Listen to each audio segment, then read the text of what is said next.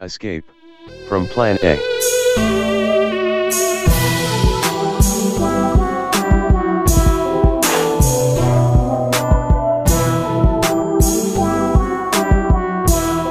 Welcome, listeners, to a very joyous occasion. This is, provided everything goes to plan, the first ever bonus episode of Escape from Plan A. Woo! Everyone cheer! and I'm your host, Oxford Kondo, and I'm so happy to be joined by two, very integral members of our magazine and podcast, Millie. Hi, guys. And Diana. Hey, everyone. And Jess was supposed to join us as well, but unfortunately, she had last-minute plans, I guess, with her mom because Mother's Day. Today's Mother's Day, so and I guess we like our mothers don't love us or something, so they have no plans with us. But so maybe we can talk just a little bit about a Mother's Day. Yeah, I have no traditions whatsoever. Like, I remember one time in college or something, I tried to send my mom flowers in a card, and she called me and she's like, "Don't ever do that again." Yeah, that's how my mom was too. I think partly was because she had two sons, my brother and me, and I think that she had no faith that two boys could ever buy her anything she wanted. But she was also not the sentimental type who loved flowers or chocolates or things like that. She'd be like, "This is a total waste of money. Why are you doing this?" So gift giving in our family is just not much of a tradition. So yeah, I can totally relate to that, Diana. Mine either. Immigrant practicality, maybe. I don't know. Mm-hmm. Absolutely. And I can tell you that Mother's Day becomes even more complex when your sibling becomes a mother. Oh, okay. Because now, not only are we celebrating Mother's Day with our mom, but we're also celebrating Mother's Day for my sister because she now has two daughters. Oh, does she expect you to give her stuff too? Yeah, she kind of does. Whoa, that's a no. Yeah, according to that logic, that means if you're a mother, then all your friends and siblings have to give you presents. That's not right. That's right. That's like your birthday, basically. It's not that, and in her defense, I mean, it's not that she wanted a present exactly, but I think she wanted both my mom and me to acknowledge that we were celebrating her as a mother as well. Oh, okay, all right. Acknowledgement can be done. Which is fine. She's the mom of two young children. She's tired. Do your sister and your mom try to one up each other or anything? And how much they celebrate each other? Ooh, that could turn very toxic very quickly. Yeah. I mean, I don't know if I'd go so far as to put it that way exactly, but in terms of one-upsmanship, but my sister wants to make sure that she's being acknowledged for her that effort. sounds like it would be a funny sitcom or something. Oh, definitely. Speaking of mothers and sitcoms, that was such a perfect way to get to our topic. Oh, I'm a pro. Nice work, Diana. Oh, was that intentional? Kind of. Oh, wow, that's so good. I mean, yeah, you have to improvise on stage all the time. No wonder you're so good at it. Yeah, in case listeners don't know, Diana is a stand-up comedian. She's been on our pod lots, so you probably should know that by now. But in case you don't, she is. The reason, our topic for this podcast, which wasn't even our original intended podcast, but this thing happened a few days ago involving Constance Wu, and at first it just seemed like dumb celebrity, gossip, which it still kind of is, but it did raise some interesting questions just about, media representation and just Asian American gender relations. And we thought, you know what, maybe it's not enough for a full podcast, but for a bonus, it could be an interesting and fun topic to talk about. So just to recap, I'm sure if you're Asian American, you probably know what happened. But so the show Fresh Off the Boat got renewed, which I think was quite unexpected, right? Because I remember maybe last year, people like Hudson Yang and Randall Park and all these people were saying, please help save Fresh Off the Boat. Do you guys remember those tweets? Yeah, vaguely. Yeah, so I thought it was totally done for and it had been formally canceled, but I guess it got renewed. And then somebody tweeted at, I think, Constance Wu and said, "Oh, isn't this good news?" And she's like, "Fuck no." And then there was all this backlash against her for being ungrateful. It got further inflamed when it turned out Gemma Chan had liked or retweeted one of this guy named Yashar Ali, who I think is some kind of political / media consultant. had this big tweet storm about how Constance Wu was infamously disliked in the industry for being rude and just like not a good person to work with. Like Gemma Chan liked or retweeted one of those things. So then everyone's like, oh my God, this is so much drama.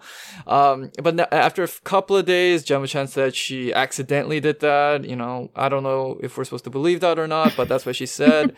And then Constance Wu came up with an apology saying that it was because she had wanted to do these other projects, but she had to like drop out of them because being on this TV show would be a conflict. And she issued an apology. So that's the background.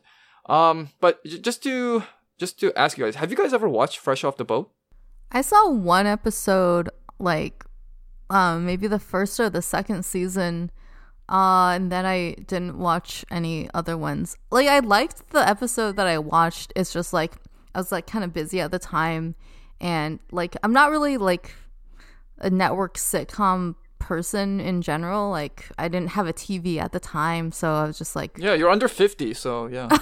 Yeah, so I mean it's not like I don't know, I just didn't, it wasn't like something that I was like really into. Like I'm glad it exists, but I just never really watched it.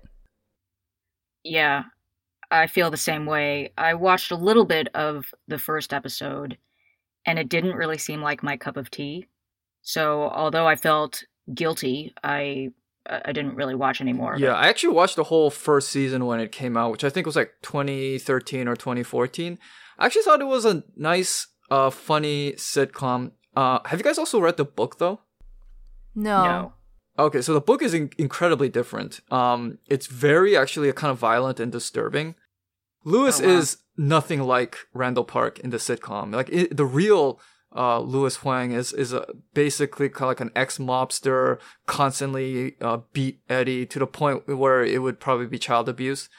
So he's not like the goofy, happy dad that you see on the show. So I would have preferred a more faithful adaptation of the book, just because I think that was more interesting. But yeah, I mean the sitcom, the first season was good enough. I was glad it didn't suck, but I never watched season 2. Didn't really feel compelled to. So, okay, so getting that out of the way, what were your guys' feelings when you saw this thing happen?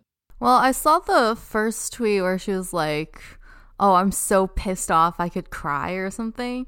And then the other one that was... Yes, it was so upset right now that I'm literally crying. Yeah. Ugh. Fuck. Yeah, something like that. And I was like, wow, I just assumed that she, didn't want to be on the show anymore because she wanted to do like movies, and she thought like, oh, I don't know, maybe she thought like the show was beneath her or something. And I was like, well, whatever. Like, I don't know, it didn't bother me that much, but I did think it was like kind of hypocritical because the whole time, like before she got Crazy Rich Asians, she was like so for this show being like, like such a huge milestone in Asian representation and how important it was for it to be on the air and for her to be on the air and for everybody to like support it as much as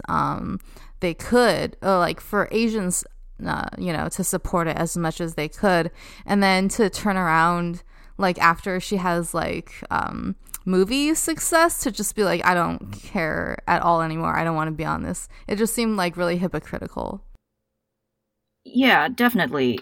In this case, this is an instance in which my support for Asian Hollywood is eclipsed by my distaste for entitled Hollywood.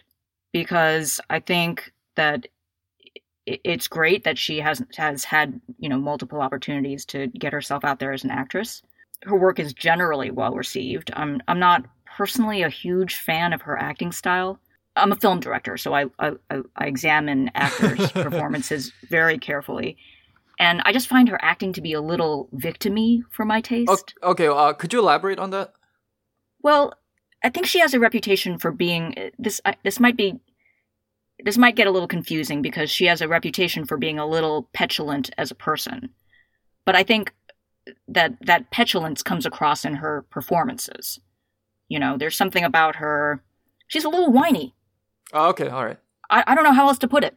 Just to really get down into granular details. She has eyes. She has a little bit of a puppy dog look. You know, her eyes turned down. I mean, she's gorgeous. You know, no question. But I think that, you know, as an actor, you have to be very aware of how your physical appearance affects your performance, affects how your performance comes across.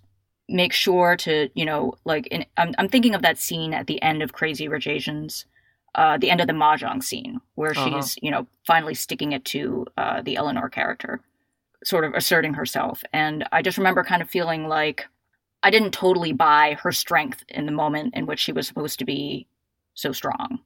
And that kind of bothered me. That's John Chu's responsibility too. But I think it's possibly part of her casting and just how she is as an actress. I mean, it kind of sounds like you're saying she doesn't have a lot of range. Like she just like kind of one note in like this one specific way. And like when she's required to like play a different kind of person, like it just kind of falls flat. Is that what I'm? I mean, is that? I think a little bit. Yeah. I mean, she comes across to me as a little bit princessy, and because I'm just not into those kinds of characters, I might be biased against her. You know, that might be one of the reasons that I'm a little biased against her. But I don't feel that I don't love watching her act.